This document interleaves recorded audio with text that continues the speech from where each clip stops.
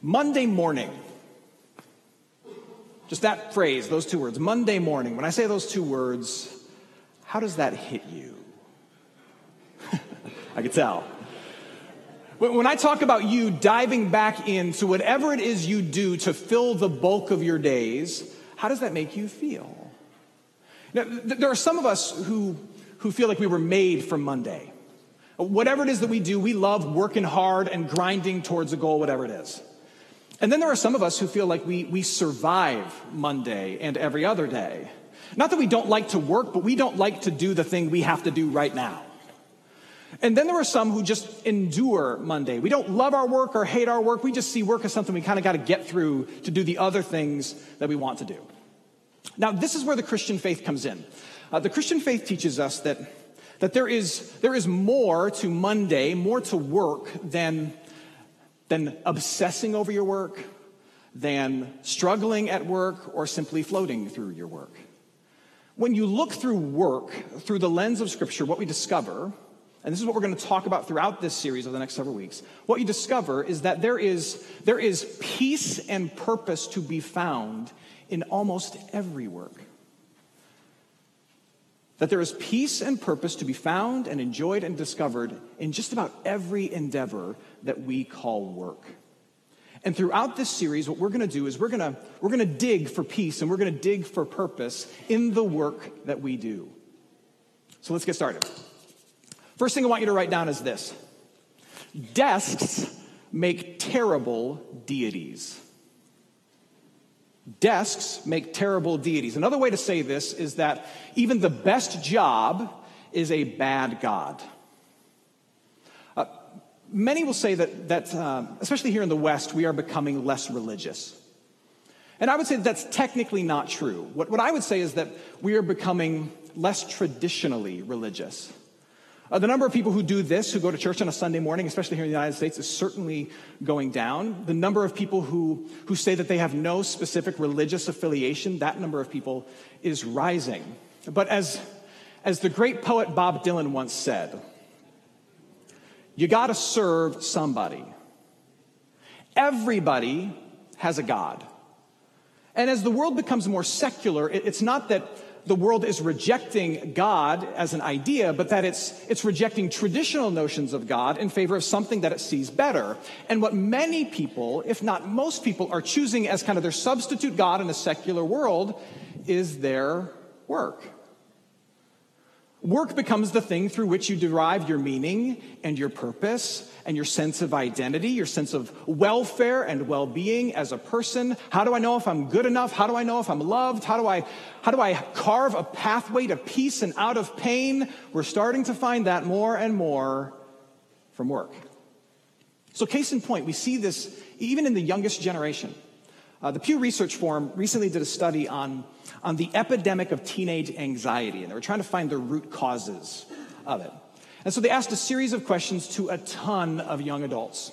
And they found in their study that 95% of young adults that they surveyed said that finding a job that they love was the most essential element to having a sense of meaning and purpose as an adult. 95% of them said that finding a job that they love was essential to finding meaning and purpose as an adult, over and against other choices like kindness to others, starting a family, being part of a vibrant faith tradition. So for the vast majority of young people today, meaning through work now trumps compassion, family, and faith as the primary goal. Also see this in the language we use these days. In the language that talks about hustling for your dream, pursuing your passion without end, crushing your goals, unlocking all of your potential. Please understand, I think all those things are good. But what I want us to understand is that the reason we use those words now with greater and greater intensity and urgency and frequency is because as a culture, as a people, we are trying to derive from our work more than we ever have before. For many of us, we are trying to get from our Monday through Friday that which previous generations found through the faith that they celebrated on Sunday. Are you following with me? And the end result of all of this is that many people are finding that when work becomes your God, it leaves you exhausted and anxious, both physically and spiritually. When work becomes your God, it leaves you exhausted and anxious, both physically and spiritually. And if you think about it, it makes sense. Because if work is your God, you never really arrive. You will end up discontent and disillusioned. And that's where many people find themselves, with work becoming the new secular God, right? So take this into consideration. The job that most people have in the United States is that of a cashier. There are more cashiers in the United States than any other profession. And it's a perfectly good job. But I'm willing to bet that there are many cashiers who would say that job is not a key part of their personal passion, that is not a part of their path to unlocking their full potential, that it is not part of their game for hustle, for opening up their whole life and their whole existence. And so what ends up happening in a world where work is your God and work is the place through which you actualize and unlock your true self, you end up being pretty disillusioned if you're in a job like that. Or more so, discontent. Because you might be tempted to say, well, I'm made for more than this. This isn't good enough. This isn't great enough. This isn't opening up all the opportunities for me, so I end up discontent. But then the other side is, even if you find your dream gig, what you soon find out is that even the dream gig is full of dull days and dumb work. And that when you start to really crush it at your dream job, guess what? You have to continue to crush it in order to keep that job and move up at that job and get the same level of satisfaction and reward out of that job. And so you end up a bit disillusioned. The problem with work being your God is that desks make a terrible deity because desks can't deliver what you demand of them. Instead, they demand that you keep delivering. And a desk makes a horrible deity because what you discover is that there is no grace and no mercy for you at that desk in your pursuit of meaning and purpose. In fact, if you insist on finding meaning and purpose through your desk is not going to die for you. Your desk is going to assert that you need to die for it. And with that being the case, it is no wonder in a world where work is becoming our new savior, where so many working American adults are dealing with issues of anxiety and depression at levels that we've not yet seen before. Is it any wonder? Now again, please understand, I am not saying that work is bad. Not at all. You might be saying, well, it's easy for you to say, Pastor, you work 1 day a week. Which is true. But that being said, work is good. The first few chapters of the Bible tell us that we are wired for work. We are made to work. We are designed to do work that adds impact and meaning to my life and to yours. This is why researchers will tell you that extended unemployment is more detrimental to your mental health than grieving the loss of a loved one in your immediate family. Did you know that? Because we are wired for work. Now, the other thing I need you to understand is this. We are made for work, but that is very different from believing that your work makes you. Do you see the distinction? We are wired for work, but that is very different from believing that your work makes you. Scriptures teach us that work is good. Scriptures teach us, I would argue, that work is of God. That all work is divine. That all work is divine and it is of God because it's a partnership with God. Not too long ago, I asked my 4-year-old this question. I said, who makes everything? And without missing a beat, he looked at me and he said, Mommy. Mommy makes everything. I said, no, son. Mommy does everything. But the answer I was looking for is God. God makes everything, right? So as people of faith, what we believe is that all things ultimately flow from God's hand. And all things are sustained by him. Which is why as people of faith, when good things happen, we give him praise. And when bad things happen, we look up to the heavens and we ask him why. But also when we need things, when we need food on our table, when we need a cure for our disease, when we need a relaxing evening after a long week with kids, we ask our God to provide. And Jesus tells us to ask God for those everyday things that we need in order to have an enjoyable and thriving human existence. Jesus teaches us to pray like that when he teaches us the Lord's Prayer. And he says, when you pray, pray like this: give us this day our daily bread. But here's my question for you. How does God deliver the bread? How does he care for the cancer patient? How does he entertain the overworked mom? How does he do this? I mean, God could choose to just make bread appear magically on the table, which would be cool every so often. But instead, what does he choose to do? He chooses to work through bakers and through lab technicians and through the writers of season 8 of Game of Thrones. And he chooses to write through the UPS drivers who bring the Amazon boxes. You get my point. See, God chooses to provide for us through us. And God chooses to care for us and to answer our prayers through us. Martin Luther, the great reformer and theologian, he once said, and I agree with this, he said that every job, whether it's in the marketplace or it's in the home, every job is a mask of God. What he meant by that is that behind every single job, God is hiding. And it's actually him working in your work and him working through your work and him providing that good or that service or that item through you, through your work. And he said, if this is true, what that means is that every job, in essence then, is divine. That every job is a partnership with God in which he is answering prayers and he is meeting needs. Your work, whatever your work is part of this larger, beautiful system through which God is protecting and providing and entertaining and caring for and nurturing the people, the world that he loves, whether they know it or not. That's what's happening. You are the means through which God meets the needs of other people. Did you know that? That you, in whatever work that you do, no matter how small you think it is or how insignificant it seems to be, that you are the answer to someone else's prayer that God has appointed.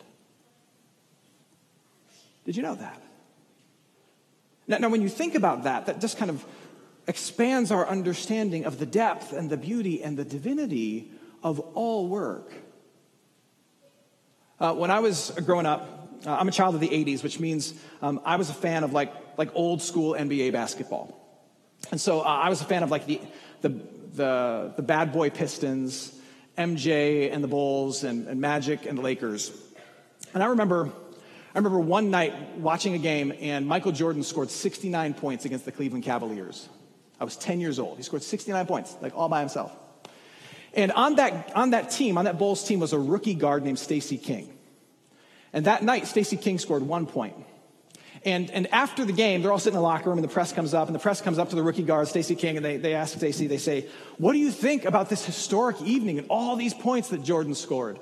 And without missing a beat, Stacey King said, "I will always remember tonight as the night where Michael Jordan and I combined to score 70 points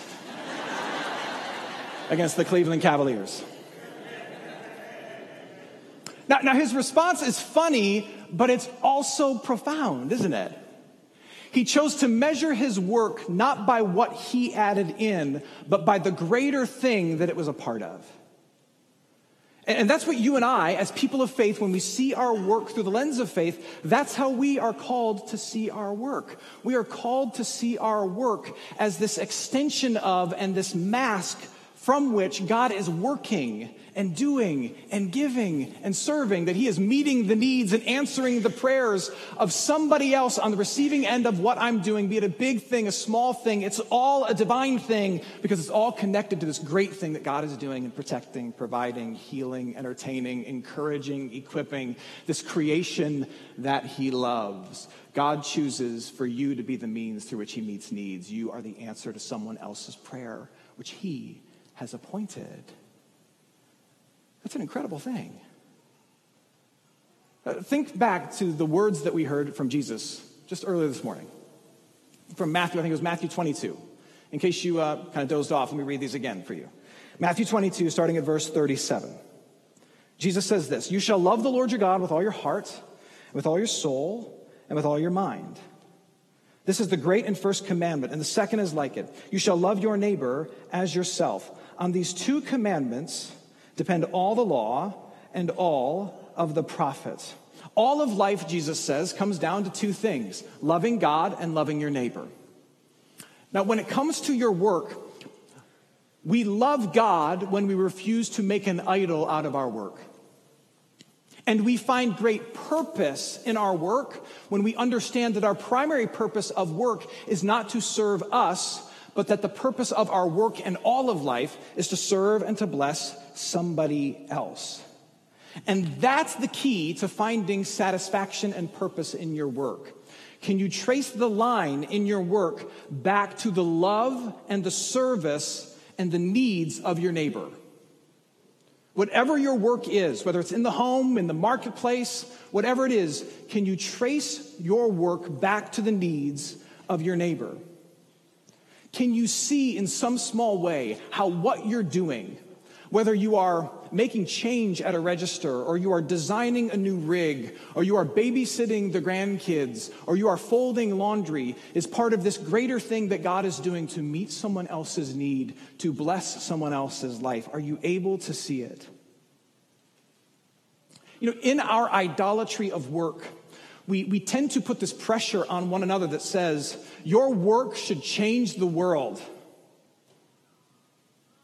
But do you see how arrogant and ultimately self-defeating that is? Very, very, very few of us will ever do work that gets the attention of the entire world. Very few of us will be influencers or Nobel Prize winners or headline makers. But if what we're studying is right, what it means is that while very few of us will influence the entire world, each one of us has this calling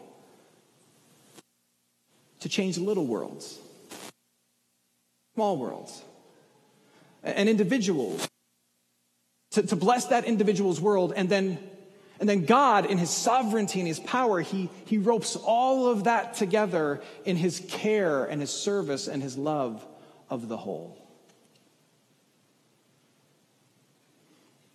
And the way you're able to embrace this attitude, in your work is by understanding and embracing the work of Jesus. The reason you're able to see that your work is not ultimately about you, but your work exists for somebody else, and that you allowed yourself to find great purpose and meaning in that in your work, is because you begin to understand that the things your work can never give to you have already been offered to you and won for you in Jesus. That's really the key if you're going to make this shift. You know, sometimes people will say, you know what, I'm in a job and I can't see how it makes the world a better place. I can't be in this work anymore. I can't see how it adds any good to the world. And if you're at that place and you're at that place for a long time, maybe it is time for you to look and do something different, maybe. But very often, here's what it is. It's about you making a change in your own heart and understanding that we have to understand that our work is ultimately not for us, but that we have to open our eyes wider to see how our work benefits and blesses somebody else. That's what it's about. And the reason you're able to live in that place and get to that place ultimately as a person of faith is because you understand that what your work can't give to you, Jesus has already won for you. Desks make terrible deities, but Jesus is a really good one. Because Jesus has connected you to your Creator, and so now you know that you're a part of something much, much bigger. You know that now, and your work lasts forever because He lasts forever, and you're part of His work. And Jesus promises that you are part of God's family, and that you have His favor and His approval, and so no matter how you perform at your work, you're still loved by the one who made you for that work. And because of Jesus, you also know that all of your guilt and all of your shame is forgiven. In fact, whatever shame you carry has been drained of its power. So now you no longer have to work to prove that you're worthy and prove that you're lovable, to prove to the world that you're worthy of respect. You have all the love and respect from the only one who matters. And Jesus doesn't demand anything from you to get those things that he's earned for you. He doesn't demand that you die at your desk and prove that you really, really want his love and his grace and his mercy. Instead, what he does is he lives and he dies and he rises for you. And now, just through faith in Jesus, through this inner dependence upon the person of Jesus, he gives all of those things to you. And he says, you are free. And you are free to let your work just be work. Important, yes. Part of God's divine plan for caring for the rest of the world, yes. But still just work. One aspect of your life, one of many hats that you wear, and not at all essential to your identity and your worth as a human being. And when you grasp that thing, is that you are able to lean into your work with a greater sense of freedom, and then also treat the people that you engage with in your work with a greater amount of respect.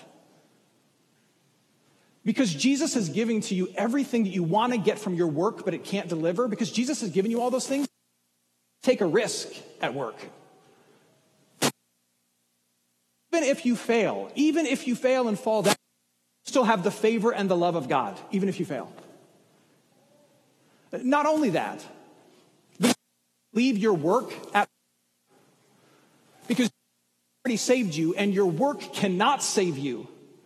And so busting your back at work to the detriment of your family, to the detriment of your health, it gets you nothing. It doesn't save you. It doesn't make you a better person, because Jesus has already done those things, so you don't have to do that. You need to know that. You don't have to do that. You're free. Likewise, it leads you to treat the people that you work with and under and for with greater dignity and greater respect. You see, if my job is my God, then all the people I work for and I work with, they're just a means to an end. If I'm trying to be saved through my job, then I don't really serve you when I'm serving you. I'm trying desperately to save and serve myself. If my job is my God, it's never actually about you. It's actually all the time about me.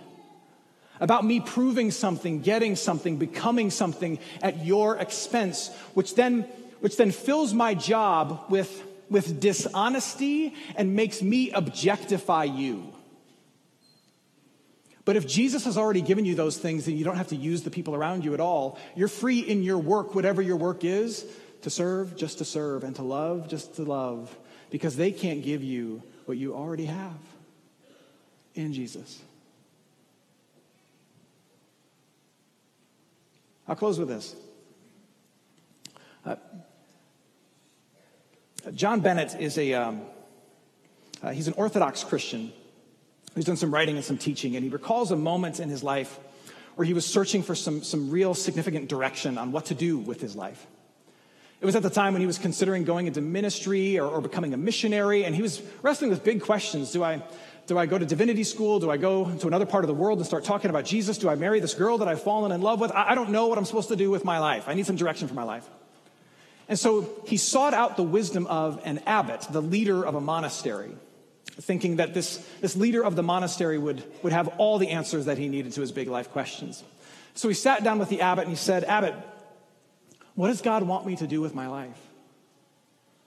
And the abbot thought for a moment, and then he looked at him and he said this: "God doesn't care." Which was not exactly what he was looking for. But then the abbot continued. He said, "God wants you to seek first his kingdom." And I'll tell you, the more I've thought about that, the more I agree with it. Now, that's not to say that God doesn't care about you. Of course he cares about you. Or that we're just fatalists and it doesn't matter what you do with your life. No, I'm not saying that at all. But here's the top thing on God's checklist for you, is for you to know that he loves you through Jesus. And then for you, knowing that, to leverage your life, whatever you do with your life, in love for others. And everything else for God is a far, far distant second place. That's it. So I don't know how you feel about the phrase Monday morning. Whether you were made for Monday, or you survive Monday, or you just endure Monday, whether you thrive at work and obsess about work, or whether you struggle at work or just kind of put up with work, here's my hope that truth that you are loved apart from your work through Jesus Christ, that truth that whatever work that you do right now today is part of this divine calling through which that God is answering the prayers and meeting the needs of other people. That God's greatest concern for you is that you would know that he loves you through Jesus, and that you would use your calling and your position in this moment you're in right now to love other people. That all those things would give just a little bit of peace and a greater sense of purpose to you. No matter how the notion of Monday morning hits you. We'll pick up the conversation next week. Let's pray.